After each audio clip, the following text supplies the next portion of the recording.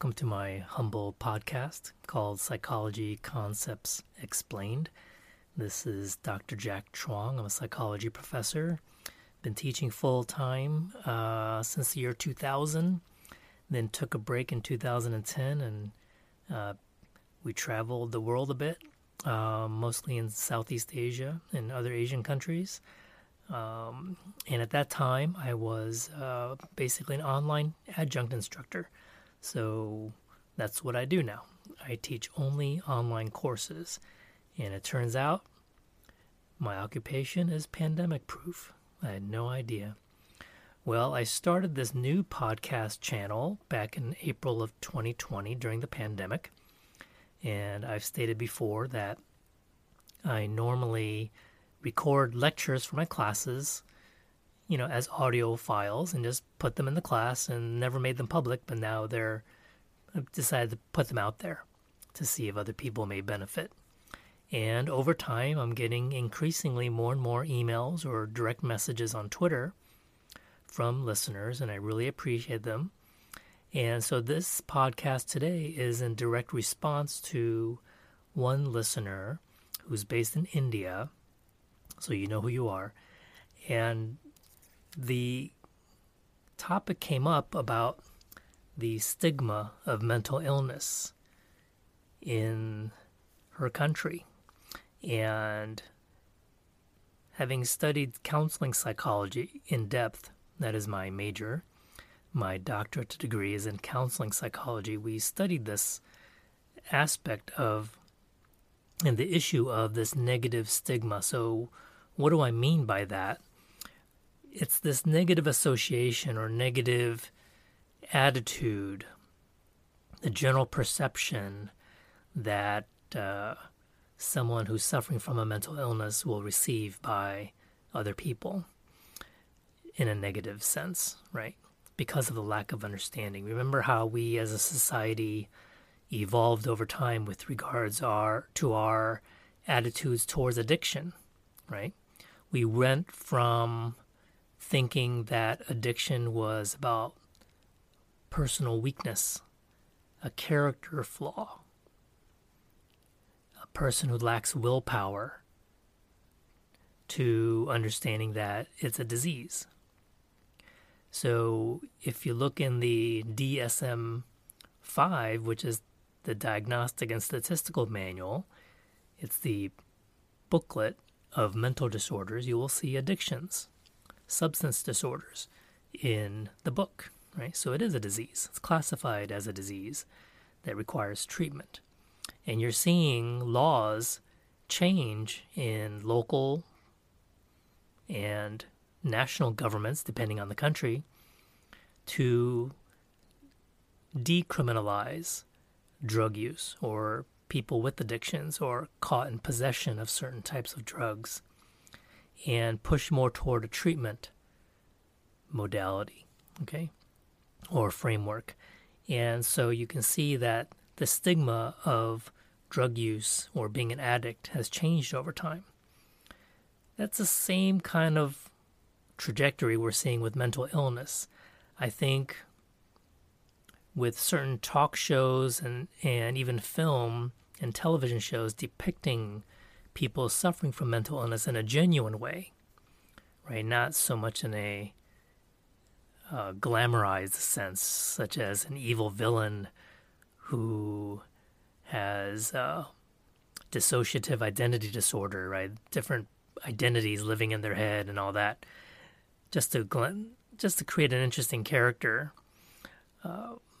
We have, as a society, a bit of a improvement in our understanding of mental illness. People talk about anxiety and depression and a medication they may be taking for it much more openly than 20, 30 years ago, when it was something you would not readily share with anyone in fear of reprisal, that you might be fired from your job or rejected by a friend, etc. Okay, it was something that was shameful. Now, we still have a long way to go, because you can imagine, if you think about your own situation, would you be able to admit to yourself that you're in a situation that you could use some professional assistance, use some therapy or counseling. So if you are hesitant in seeking help, you may have Googled it and you kind of know what resources are out there, but you're not quite ready to make that call. Why is that? Does stigma play a part in that? The fear of what other people may think? Or just the fear of the unknown? Or is it admitting that you do have a personal weakness or that you're quote-unquote crazy, right? So going back to the listener who's based in India, in Asia in general, the notion of mental illness carries along with it a very heavy association with a negative stigma. So the reason I know this is not just because I'm Asian American and I've lived in Asia and grew up partly there, but also that while in Houston, as a graduate student, I participated in the development of that city's first Asian American-centric mental health center. It was called Asian American Family Counseling Center. And then the name evolved to AAFS, I believe, Asian American Family Services. And the idea was that Asian Americans in this particular city were underserved by the mental health system. People generally did not seek counseling, and when they did, it was only when problems have gotten much worse, because the tendency is to keep it within the family.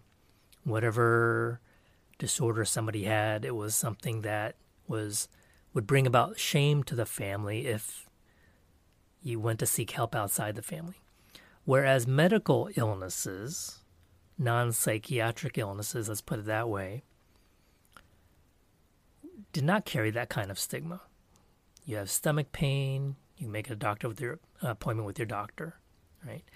You have some neck pain, right? You see a specialist.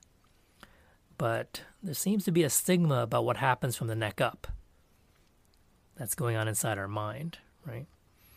And so when the center was developed, they started recruiting from graduate school, master's level counselors who were bilingual, speak different Asian languages, right, that could help serve the community.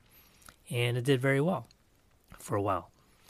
So if someone, the listener who told me that in their community, there's a really strong negative stigma, and often people commit suicide before they're willing to seek any kind of help. And they may be in an environment where the kind of help that we think is available here in a Western country may not be available there. If you think about psychology, its roots is in Western culture, right? The very first psychology laboratory was developed by a German. So, and one of the famous theorists was Austrian, right? Sigmund Freud. So what we tend to think of as psychology studied at the college level, at the graduate level and all that, it's really Western psychology. Okay. And even though it's Western psychology, think about how many decades it took before we're at this point now where we have a better understanding, less of a barrier to get help, feeling less shame about having a disorder and being treated for it.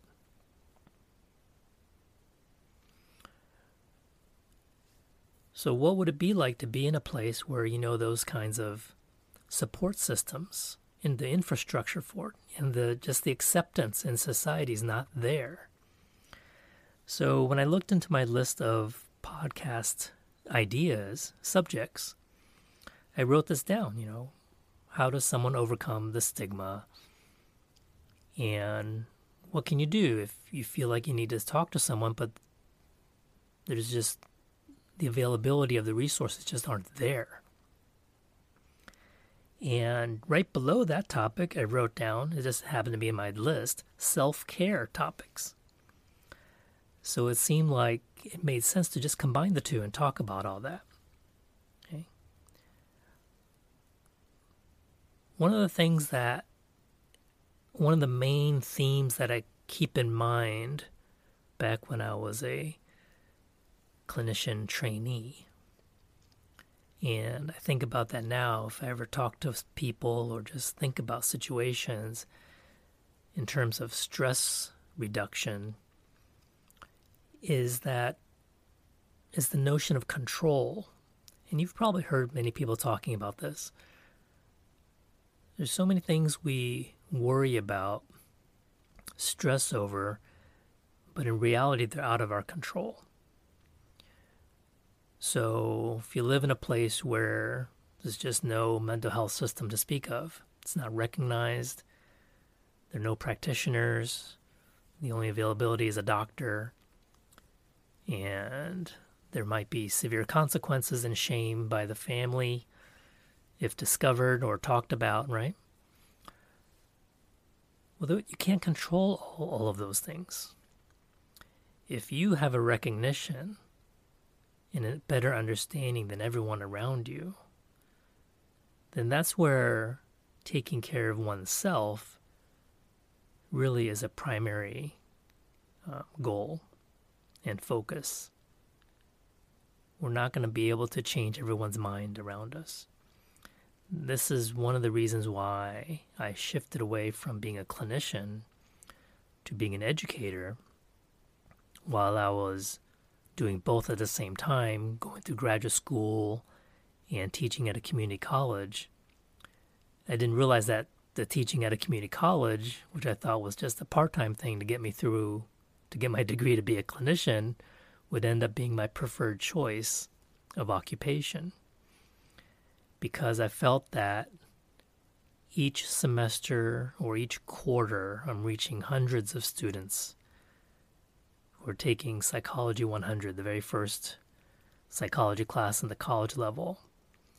And these are fresh brains coming into my class without a clue about what the field of psychology is about. And I get to introduce to them all of these amazing concepts, but also the notion about mental illness and the stigma, and that there is no shame in getting help, and that help is available, right? So creating that awareness, I wouldn't be able to reach hundreds of people in a 3-month period as a clinician. Maybe if I were an adjunct instructor while being a clinician full-time, yeah, okay, maybe. But I decided to devote my career to teaching psychology rather than practicing psychology. Okay, so back to self-care, right? So if you're listening in an environment where you're lucky enough to have a job still, that comes with insurance, that comes with behavioral health care, where you just need to pay a copay maybe to see a counselor per session, you have a choice of therapists, then you're really lucky. You have that support infrastructure in place. For someone who does not, who is an environment where now with the internet you know what goes on in other countries and cultures and what's there and what you don't have, then that's a difficult thing. So what can you do?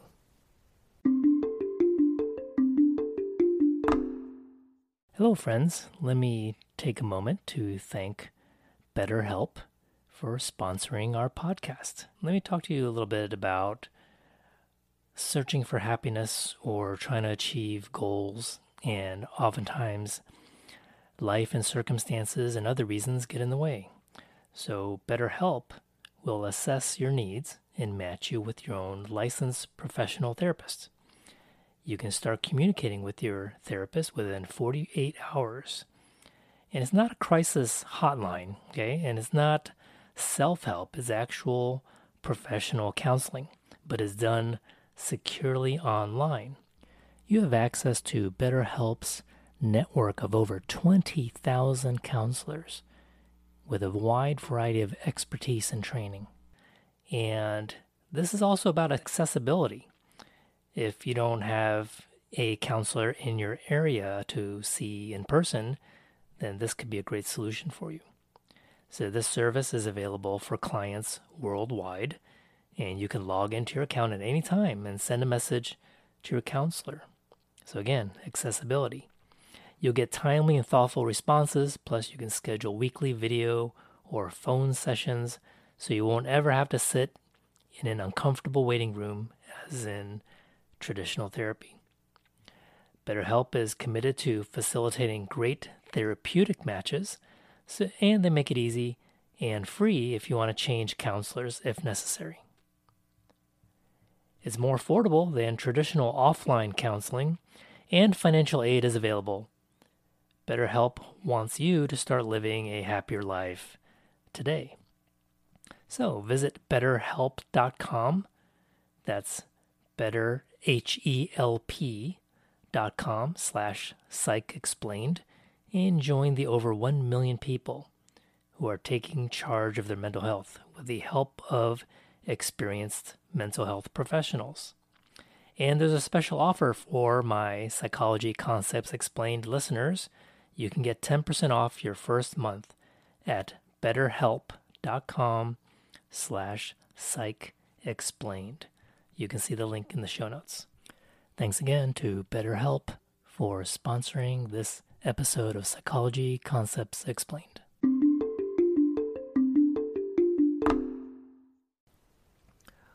One suggestion that many therapists give to their clients is to write a journal.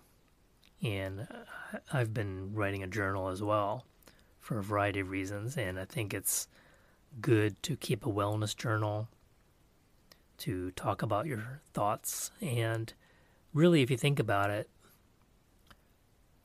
what a therapist does, it's their role is almost like they're a journal in human form. They're reflecting back your own thoughts about certain situations and your own feelings and emotions about things. So when you write this down in an app or on paper, in a book, and then you look it over again a year from now, it can be very powerful. It could be very powerful to see what's going on in your head on paper. Oftentimes we feel overwhelmed because feeling overwhelmed is an emotion. A lot of anxiety. When we're full of emotion, we lose objectivity, right? We lose a little bit of logic. And so when we write down all these things that are going on in our head, and then we can look at it in a very concrete way. Okay, that took up a page. That was half a page of things.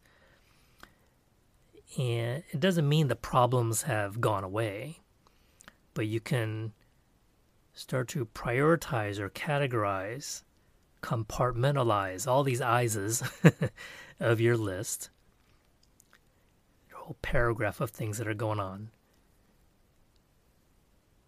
And then you can pick and choose. Well, what kinds of things are within my control? What kinds of things are out of my control that I cannot really spend too much energy worrying about if it's not something I can directly control?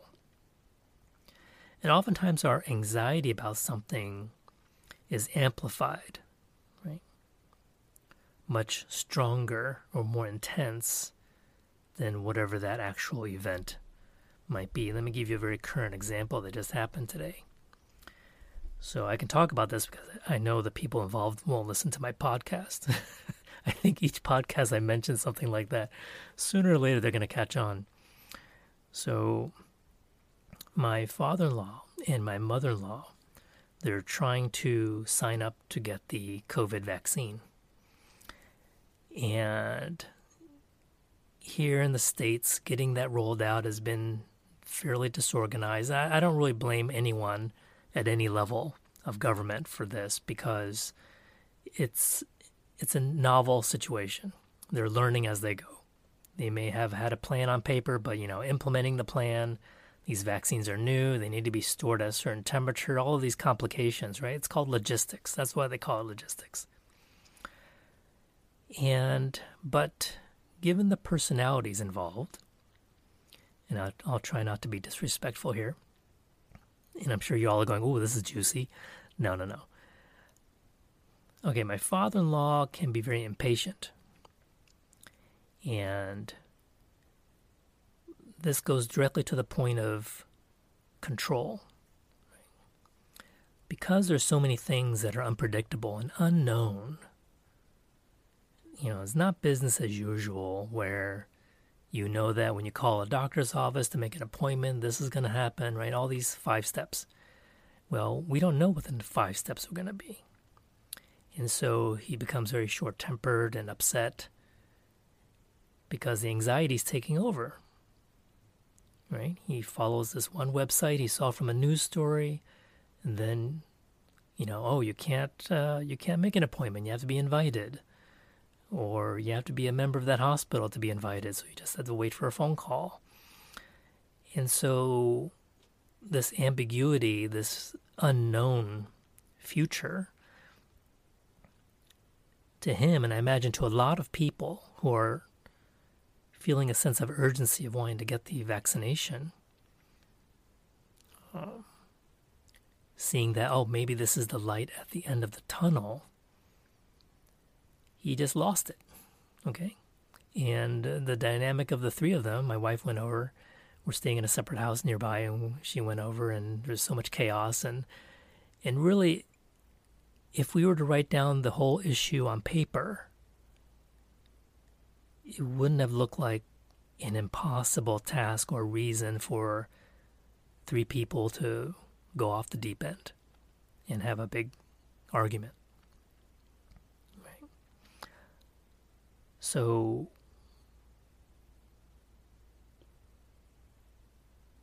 if I were to redirect him, and I'm not saying I do therapy on my family or anything like that, but in my opinion, if he were to try to focus on the steps that he can control and realize that it's out of his hands after that, and not everyone can deal with that kind of situation if they're used to having a sense of control. And I can pretty clearly see that it's the anxiety that sort of pushed him over the edge, just the eagerness to want to get this over with. But in reality, we all know that to achieve a certain level of herd immunity, this is going to take many, many, many months before we can return to any semblance of normality. And it doesn't help that we have friends who live in countries like Thailand and Taiwan, and they're out there doing stuff, normal stuff, having group photos, celebrating birthdays, because in their particular environment, COVID is pretty much under control. Taiwan had a total of less than 10 deaths from beginning till now from COVID. And they're not an island nation of 2,000 people. There are millions of people living there in very dense urban environments. And there are rocks thrown to China. Well, okay, that's a pretty strong arm to throw a rock from Taiwan to China, but you know what I mean. It's not far. All right, I don't want to go into that. Let's go back to the idea of stigma. And so, regardless of where you are and what your situation is and what kind of resources are there available to you, the idea is that we all need to focus on our own mental health and do what's best for us. And the old saying that you have to take care of yourself before you can take care of others, that's really true. If you're burned out and you have responsibilities to help take care of other people, whether it's to provide income or to help around the house or to raise children, then you have that responsibility to take care of yourself. And we're not robots. We're not perfect. We cannot just turn off these emotions and these anxieties. But having having a ritual, if you have no support system, to be able to write something down every day. Okay? Remember, something I talked about in a previous podcast was that, we have 24 hours in a day. Let's say you sleep 7 hours. So you subtract that. And then certain hours you have to do certain activities. Then the rest of the time is really what you make of it. So instead of filling those hours with worry and anxiety, it's not to just do busy work, right? But to divert yourself to do things that are more positive and healthy. So also, it doesn't help that my father-in-law is retired, 82. It's a bit colder, so he's not outside gardening as he normally does, spending more time outside. So being cooped up with only a television to keep yourself company gives you a lot of time to worry. And right now, and he likes to watch the news, so that doesn't help with all the stuff that's going on.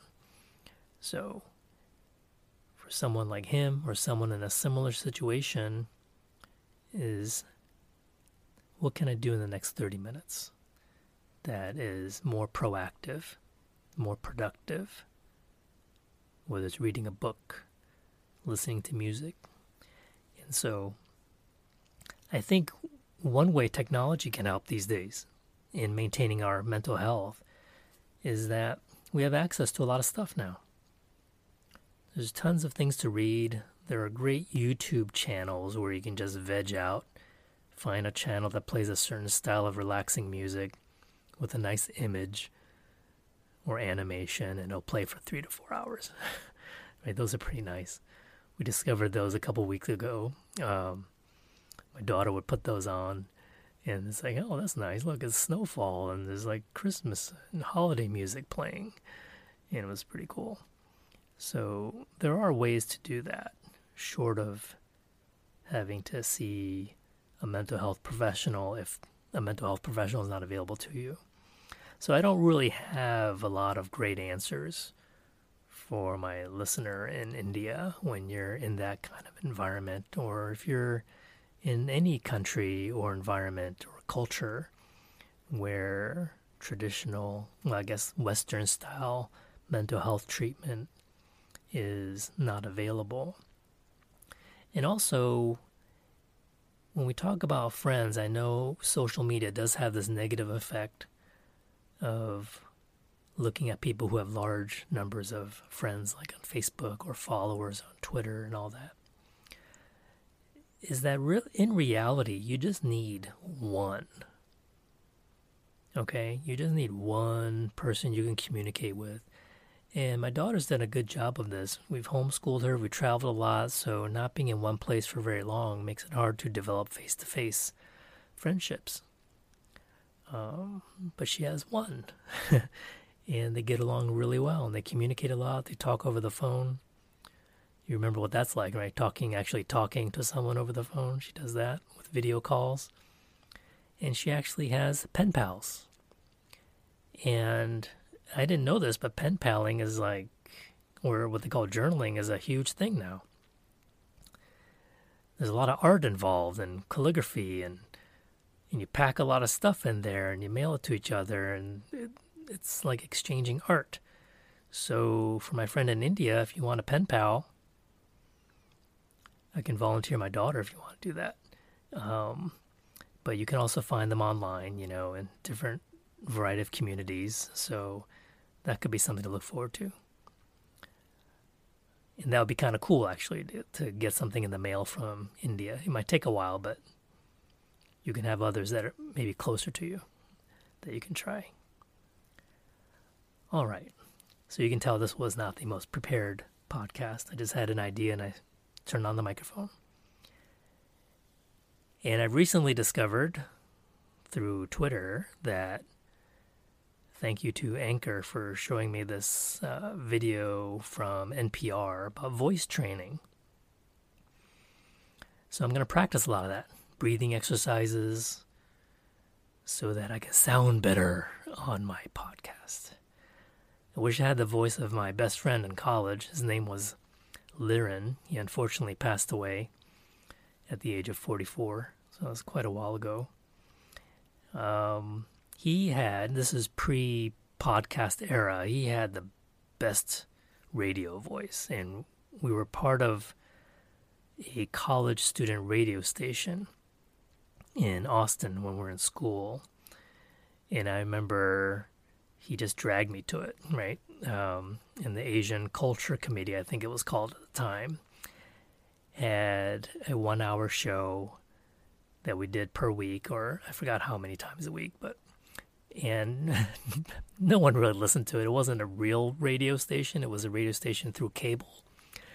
So I don't know how people could listen to it, but yeah, I would have a portable microphone and interview people, and he would be one of the anchors, and he had the best voice, like it was really deep. And that voice was, it was there all the time. I mean, it wasn't like something he had to flip a switch because he knew he was on the radio, and then he spoke a different voice. That was just his voice, and all of us were really impressed by it. It's like, wow, you have the great voice. It was very bassy, right? And even when I spoke to him on the phone, his voice, his lower frequencies were so powerful that it would shake loose earwax in my ear. I'm like, dude, you gotta tone that down a bit. And he wasn't shouting. It was just his natural tone. I loved going to see movies with him back in the day, but then the downside was that he likes to talk during the movie, and he doesn't have a whisper mode, right? Some people can get away with whispering during a film. He can't. His whisper is like my normal talking voice. Hey, Jack, you know that actor was in the... I was like, oh, man, dude, shut up. And he didn't have that self-awareness to realize that his voice carries that well. Okay. It's late. I better be grading some papers now. Okay, folks, I will talk to you in a future podcast. Please send me more ideas for future podcast subjects. And just want to say hello to my new friend in India, and hope you're doing well, and take care. And I'll talk to you later.